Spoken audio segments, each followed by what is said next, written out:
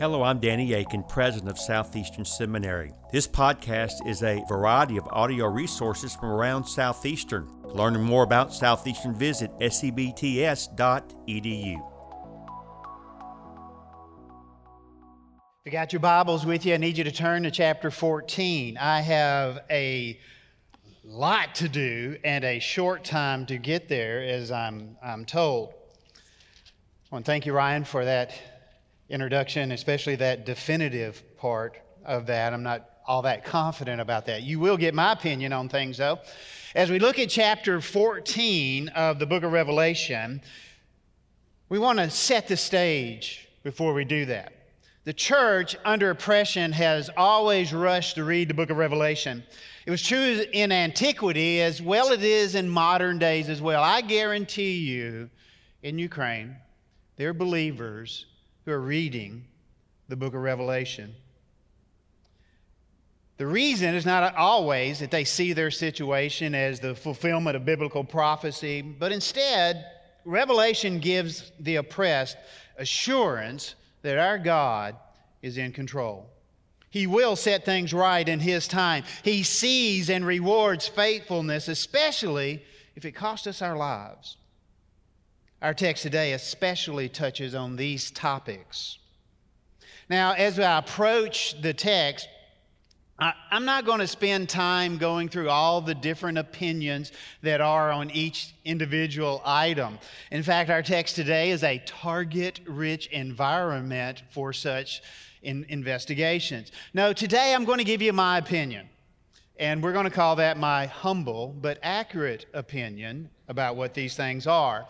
And for you longtime Southern Baptists, you realize that I just stole that line from Adrian Rogers. The good news is that the purpose and intent of the text is to provide hope and spur endurance of the persecuted church. And this is true no matter how you identify the 144,000, the 24 elders, the beast, the false prophet, or Babylon. Where the believer goes awry is when we force interpretive grids onto the book and miss the significance of the text as it sits in its context. And so today, my goal is to explicate the text to give you grounds for hope and assurance that would be expressed in radical faithfulness. Let's pray together. Father in heaven, the hour is yours. We ask you, God, to glorify yourself, encourage your saints, and lead us by your Spirit to radical faithfulness. Lord, fill us with your Spirit, both to speak and to hear, but most of all, Lord, to do. We pray these things in Jesus' name. Amen. Our text today is Revelation 14, 1 through 20, and our topic is hope and endurance. Our text, let's set the context, if we will. Our text concludes the third and last interlude of the apocalypse.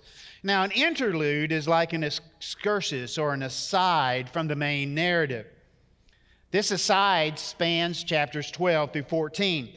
John had seen, way back in chapter 5, a very important book sealed with 7 seals. This book is a book of warning, lamentation, and woe, the judgment on the nations. And to open the book, all 7 seals must be broken. Our Lord is the only one worthy to open the seals. And when He does so, He releases judgment after judgment. And the last seal opens 7 trumpets of judgment. And the 7th trumpet, that announces the coming of the kingdom and destruction of God's enemy, opens 7 bowls of wrath. And our interlude is inserted between the 7th trumpet sounding and the bowls of wrath being poured out on the earth. This interlude describes just how we got here and where we're going. It is redemptive history from a cosmic perspective. Its purpose is to prepare for what is coming and to foster endurance. And so, what is this interlude? Very quickly, John saw a woman, who I think is Israel, giving birth to a son when there is war in heaven. We see the serpent of Eden is now turned into a dragon that recruits 1/3 of the stars of the heaven. I believe are fallen angels. The woman gives birth to a son, obviously Christ, who is to rule the nations with a rod of iron. And when the devil and his angels are cast down to the earth, a loud voice declares, "Therefore rejoice, O heavens, and you who dwell in them. But woe to you, O earth and sea, for the devil has come down to you in great wrath, because he knows his time is short." The enraged dragon attacks the woman, but the rest of the earth helps her. Then the furious dragon turns to the rest of her children, I believe the church, and the dragon raises a great beast with 10 horns and 7 heads, indicating great power that deludes the earth into worshiping the dragon. This beast is full of blasphemies and arrogance and turns to the saints. It was allowed to make war on the saints and to conquer them. And the earth dwellers, all of them, worship the beast except for true believers. Then another beast arises, completing an unholy counterfeit trinity. He performs false signs and deceives the earth to worship the first beast. And all must have the mark of that first beast to sell or trade, a mark in the hand or the forehead. The number of the beast is identified as 666. It all seems very bad. Evil seems to be winning. Then John notes an important shift. "And I saw, and behold." The scene shifts to the Lamb and his followers on Mount Zion. And our task this morning is to understand and apply this chapter to our lives. We're going to have 2 parts this morning. We'll have an overview of the whole chapter, and then we're going to return to focus on the 144,000. So first, let's take a look at our overview. It's 14:1 through 20, and it is a message of hope that is given in 3 movements. This is going to be a panoramic view, a wide-angle lens, if you will, and we're going to go quickly through this part. So this first movement of the 3 shifts the scene to heaven on Mount Zion, where the 144,000, 24 elders, and a host of other beings worship the Lamb. And at 14:1 through 5, we see the Lamb on Zion, and he is poised and ready. So while the forces of the dragon seem to be winning, the Lamb stands on Zion. The 144,000 are with him, along with a host of angels and the 24 elders of chapter 4. Scholars debate nearly every detail, but what is undisputable is that the Lamb is coming. Take a look at verse 1, please. "Then I looked, and behold, the Lamb was standing on Mount Zion, with him 144,000, having his name and the name of his Father written on their foreheads. And I heard a voice from heaven like the sound of many waters, like the sound of loud thunder. And the voice which I heard was like the sound of harpists playing their harps. And they sang a new song before the throne, before the 4 living creatures and the elders, and no one could learn the song except the 144,000 who had been purchased from the earth. These are the ones who have not been defiled with women, for they have kept themselves chaste. They are the ones who follow the Lamb wherever he goes. These have been purchased from among men as the firstfruits of God and to the Lamb. And no lie was found in their mouth, for they are blameless."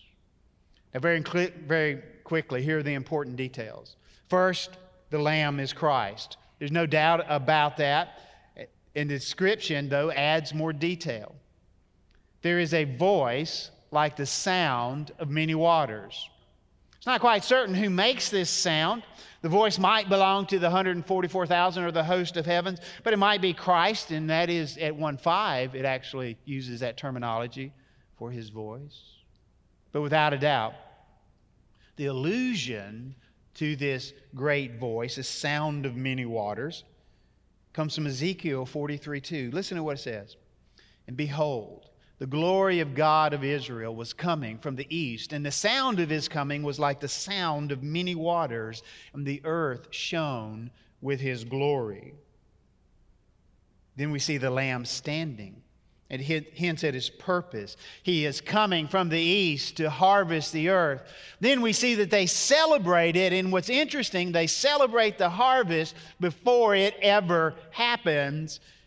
And our takeaway point is this: victory is coming.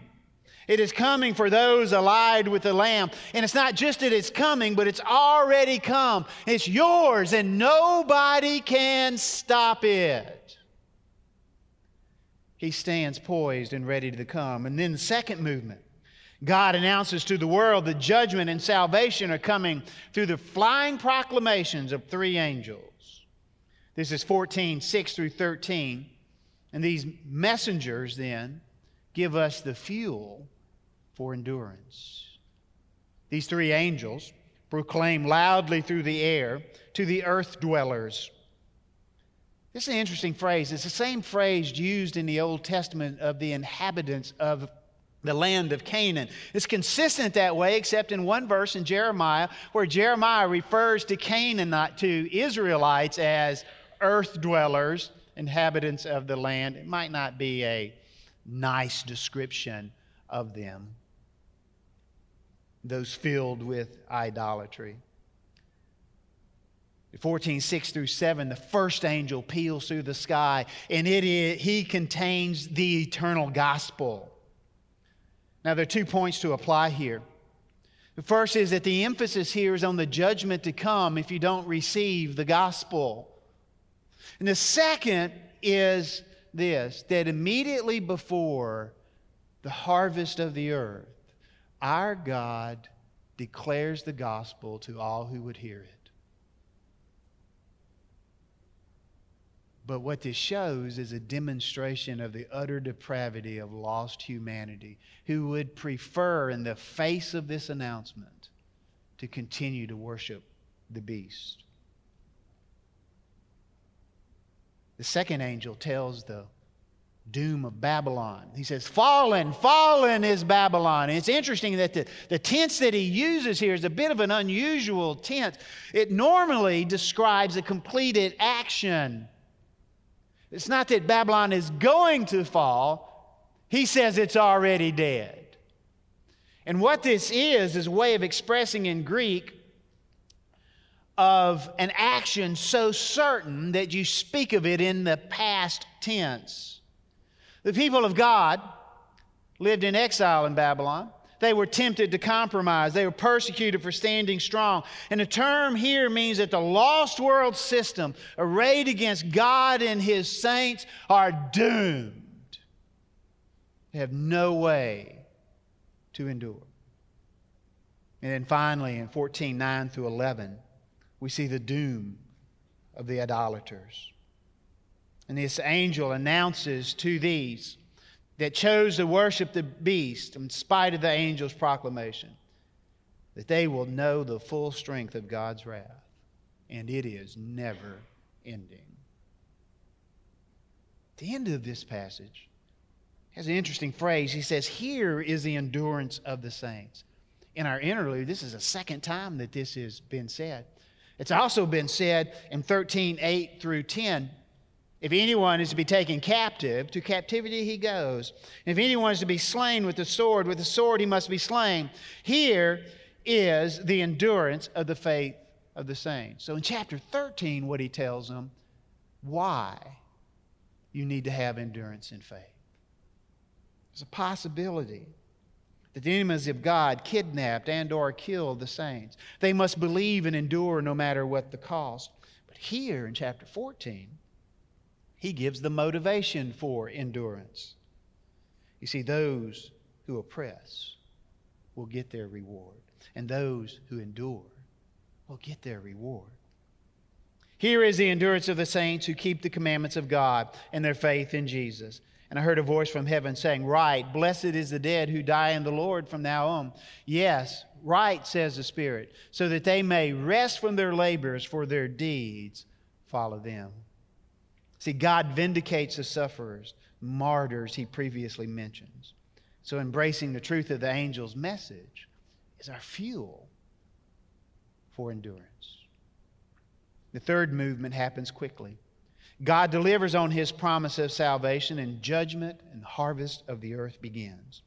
The reapers are sent to harvest the earth in 2 stages.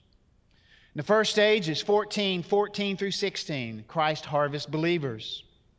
There's one like the Son of Man sitting on a cloud. He swings his sickle to reap the harvest of the earth. The imagery comes from Daniel chapter 7, verses 13 through 14, where one like the Son of Man delivers the kingdom to the Ancient of Days. But here, this is not the delivery of the kingdom. This is the gathering of those saints. It is the moment before He delivers the kingdom. This causes us to anticipate the completion as described by Daniel. Second, at 14:17 through 20, an angel harvests unbelievers. He completes the harvest of the earth.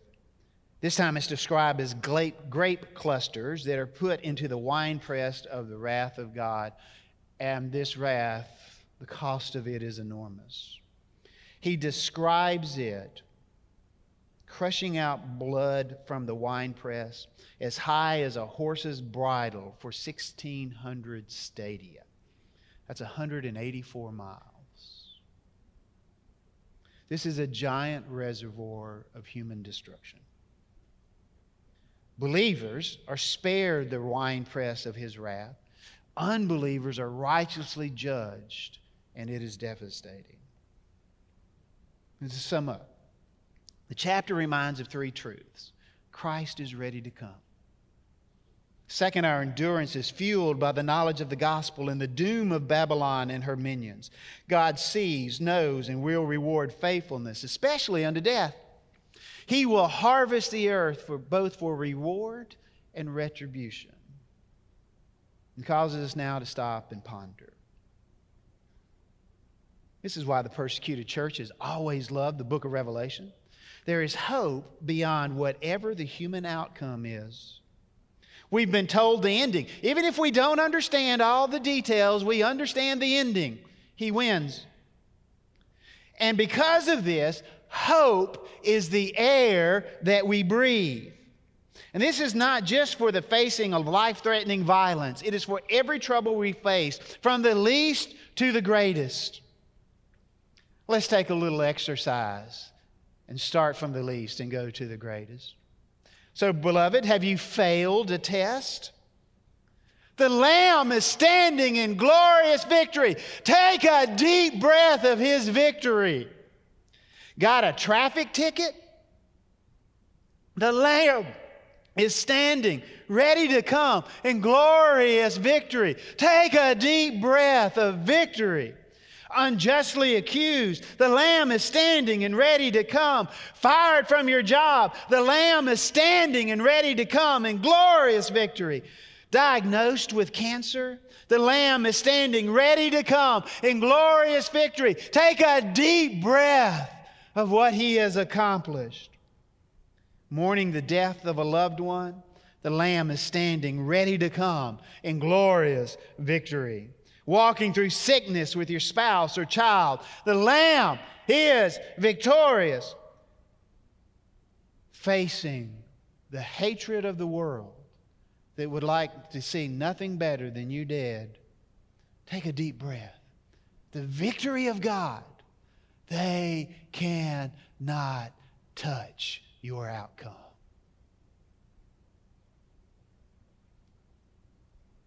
There's coming a day when the Lamb returns as the warrior ram and the Lion of the tribe of Judah, and every tear will be wiped away.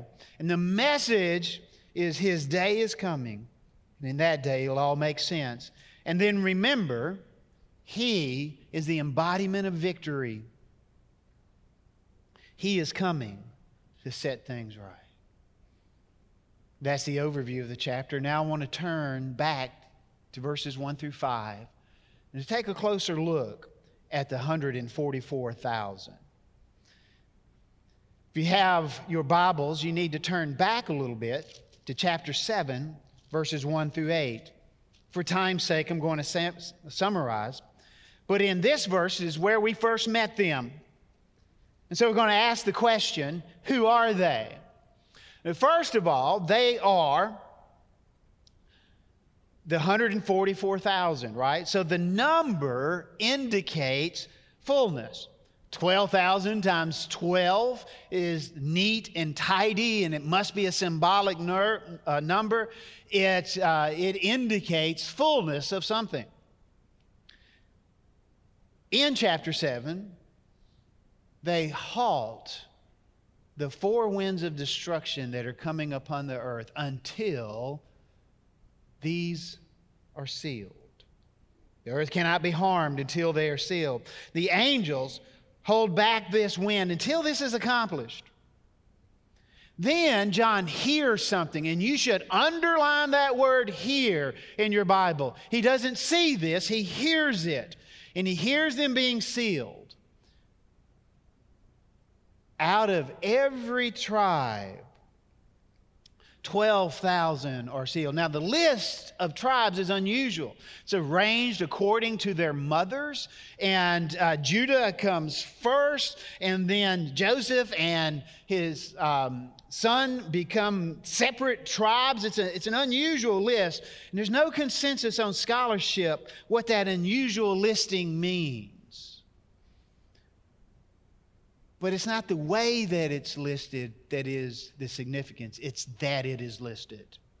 It is a census of Israel that he describes. Now, it is reminiscent of military census in the Old Testament. Moses took a census like that, Numbers 1:3. David was incited to glorifying himself by ordering a census in 2 Samuel 24, ostensibly to see his military might and flex his muscles a little bit. Then it says that they are sealed. Now, the seal is either wax or clay, and it's fresh, and so that the ruler would take a signet ring or a stamp and press an image into the seal to mark it authoritatively. This seal marks that these men and women belong to God. It is noticeable, though, to others. I want you to catch that. The seal on their forehead is not hidden. It is loud, it is prominent, and everybody can see it. This is what John hears. Then he turns and sees. John sees an uncountable multitude in heaven. This is not the entirety of the people of God, like I believe the 24 elders are. They're not even the full number of believers in the eschaton, because the first reaper harvests the earth in chapter 14. I see the 144,000 he heard and sealed are these people, this innumerable crowd. Because he turns and asks one of the elders, "Who are these?" And he says, "These are the ones who come out of the great tribulation. They have washed their robes and made them white in the blood of the Lamb." So to fulfill my promise to Ryan, I cautiously identify them as the fullness of the martyrs during the great tribulation. There's a set number. Now fast forward to chapter 14. We've seen who they are. Now we're going to see what they are. In chapter 14 that we read earlier, we discover what's on the seal.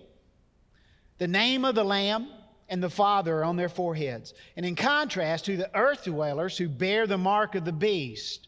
You see, in antiquity, seals is what you used rather than a signature. Marks by pen or ink can be faked and forged. The seal is far more secure and representative of the authority.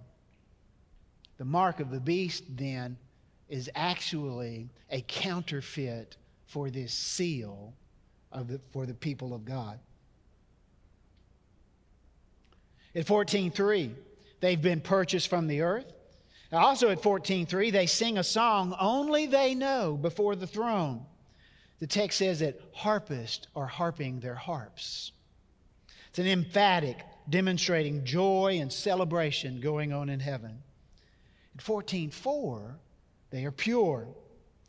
Some take this as the imagery of the bride of Christ, but that interpretation makes the marriage defilement as well. That's not a New Testament teaching. Instead, what I believe that they are soldiers in a holy war. In Deuteronomy 23, 9 through 14, it describes how the armies of God are to act. They are to be pure. They are not to have sexual relations with their wives while they are on duty. They are to dig latrines outside the camp because God is walking with them and is part of their camp. This explains David and Uriah the Hittite. Remember, David wanted to bring Uriah home so that he could have relations with Bathsheba and cover up his sin. But Uriah the Hittite would not. He, in fact, slept outside of his house, would not sleep with his wife, would stand in solidarity with his soldiers who were also showing restraint, being holy warriors for God.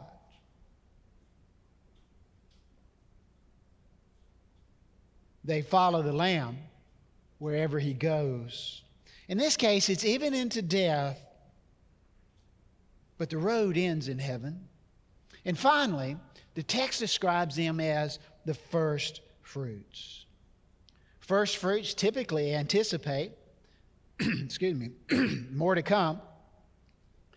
And so it's not likely that it's more martyrs, though, because it's a set number. It's more believers. So the first fruits indicate for them not only that the believers will be harvested from the earth, but these, the 144,000, hold a special place. And so altogether, the imagery is an appropriation of the Old Testament's holy warrior. This leads us to observe some significant things about the 144,000. When we see them, they are not in battle. Their battle is complete. They are before the throne, and they have a particular place of honor. Revelation has its emphasis on a holy war. But this is not like jihad, where they take up arms and lies because they cannot fight in the arena of ideas. This is a different thing. The battle of the 144,000, their warfare was their endurance. By the time we see them in chapter 14, their battle is over. In Mississippi, we would say their hay is in the barn. And so literally, in their lives, all of Hades had broken forth all over them. And yet, they did not hide. They had a seal on their forehead.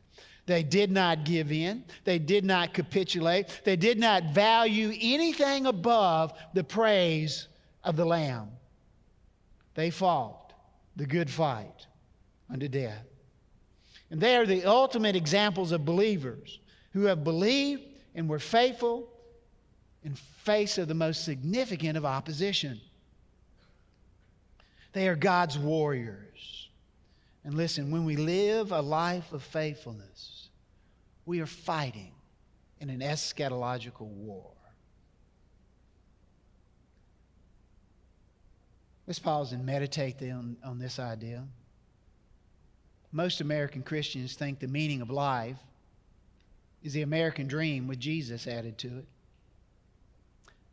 I believe some seminary students do so as well. Revelation paints a much different picture. I often describe it as an attitude wrench or a worldview wrench. It will adjust your attitude. It will adjust your worldview. Human beings are born into an eschatological war. If you become a Christian, you're now the only tangible object in this eschatological war. Our battle is not one of violence. Our battle is faithfulness, and a radical faithfulness. This leads us to ask the question to you where you sit, how's the battle going? For the time allotted, I see three major assessments that should gauge your battle readiness. The first is, what do you value the most? I heard an illustration many years ago, and I'm going to borrow it today. Imagine a pyramid with all the things you value inside the figure. The item you value the most is at the very top, with no room on either side. As we start at the base, more and more are arranged in a hierarchical order until at the very top is that thing you value above all else. Then we're going to take that base and we're going to move it towards the top. And as we move it, we're pressing all the stuff on the base of it out so that only the most valuable things are remaining as we're pushing it up. It is not enough for faithfulness to Jesus to be near the top. God's warriors have him at the top. And if you have anything else that is above that, it will be challenged. What do you value the most? Second, how much compromise is tolerable for you? Now, in the realm of politics or diplomacy, compromise can be a good thing. In our faith, it is not. It is partial surrender by definition. It is, in a sense, what we do is we trade. So some surrender righteousness for money, or for relationships, or for pleasure, or for convenience, or for power, or maybe even for grades. How much compromise is tolerable for you? And the third is, how far are you willing to follow Jesus? I will follow him as long as it is convenient. I will follow him as long as it is safe. I will follow him as long as it is painless. I will follow him as long as it's in the South, as long as it's in America, as long as it's back home. What happened to wherever he goes? Our Lord calls us for a higher commitment, even though we know the risk. I'd like to illustrate this with the journey of the Endurance. A couple of weeks ago, they found this ship at the bottom of the Weddell Sea. They had a Discovery Channel documentary on it. Already a celebrated polar explorer, Sir Ernest Shackleton, coordinated with the British Imperial Trans-Antarctic Expedition with the goal of accomplishing the first crossing of the Antarctic continent, a feat he considered to be the last great journey of the age of exploration. December 1914. Shackleton set sail with a 27-man crew. He gets into the Weddell Sea, and eventually the ship gets bound in the ice. They try their hardest. They are trying to crack the ice and pry it open to get it out, but nothing works. And for 10 months, the Endurance is locked in the ice, and the ice drifts. With meager food, clothing, and shelter, Shackleton and his men were stranded on the ice floes where they camped for another 5 months. When they had drifted to the northern edge of the pack, they encountered open leads of water, and the men sailed the 3 small lifeboats they'd salvaged to a bleak island called Elephant Island. There is nothing on Elephant Island, and nobody is coming near it because it's nowhere near the shipping lanes. If we're counting, they were on land for the first time in 497 days. But no hope of rescue. Recognizing the dire situation, Shackleton and 5 others get in a lifeboat that is named the James Caird, and they accomplish the impossible. They survive a 17-day, 800-mile journey through the world's worst seas to South Georgia Island, where a whaling station was located. The bad news is not over. They're on the wrong side of the island. And they have to cross the island to their last hope. 26 miles over glaciers considered impassable to reach the whaling station. on that other side. They're starved, frostbitten, wearing rags. Shackleton and 2 others made the trek, and in August 1916, 21 months after the initial departure of the Endurance, Shackleton himself returned to rescue the men on Elephant Island. And although they'd withstood the most incredible hardship and privation, not one member of the crew was lost. An incredible story of endurance, an absolute marvel, his heroic tale. But what I find the amazing part of this is how Shackleton recruited his men. He put an advertisement in the paper, and here's what it said. Men wanted for hazardous journey, small wages, bitter cold, long months of complete darkness, constant danger, safe return, doubtful, honor and recognition in case of success, Ernest Shackleton. And 27 men said, I'm all in. Today our Lord has told you what's going to happen. We don't really know all the details, but it can get bad in our lifetime. He says, he has his own advertisement here in the book of Revelation, and it says men and women wanted for a hazardous journey. Delayed wages, bitter persecution, long stays away from home, only faithfulness rewarded. Not one person will be lost. I ask you, who will sign up? When you gave your life to Christ, you did. We are warriors in an eschatological battle, and our fight is a radical faithfulness where nothing but faithfulness to Jesus takes priority. He's calling you to take those steps. Now, nobody today is calling for volunteers for martyrdom. The calling is for a long faithfulness, a kind of faithfulness that you display when things are easy, when you're alone, when you're with friends, or even during persecution, maybe even the highest level of persecution. And you approach all those things from the least to the greatest with one thought in mind. You want to hear, well done, you good and faithful servant. Would you join me in prayer? As we close in prayer, I'm going to ask that you quietly rise to your feet. Our team is coming to lead us in worship.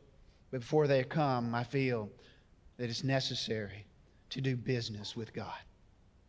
We don't do formal invitations at Southeastern Chapel, but God is giving you an invitation to dispense with all the trivial things that hinder your faithfulness. And here's what I want you to do. Here's what I pray almost every time. Psalm 139. Show me my wickedness and see if there be any wicked way within me, and lead me in the way everlasting. Let us pray. Father in heaven, as we examine our hearts, we ask you that you would move in a mighty way among these students, among this faculty, to be done with the trivial and meaningless that drags us down and encumbers us. We ask you, Lord, that we would run the race that is set before us with endurance, so that we would hear, well done, you good and faithful servant. Lord, give us this, for who is sufficient for these things? We can't gin this up. We can only receive it from your Spirit, and you've already promised it. We ask you, God, to hear the prayers of your saints and move among us in a mighty way. In Jesus' name I pray. Amen. Thank you for listening to this podcast. Consider giving to Southeastern Seminary online or visiting us for a preview day. For information on how to give or sign up for a preview day, visit sevts.edu.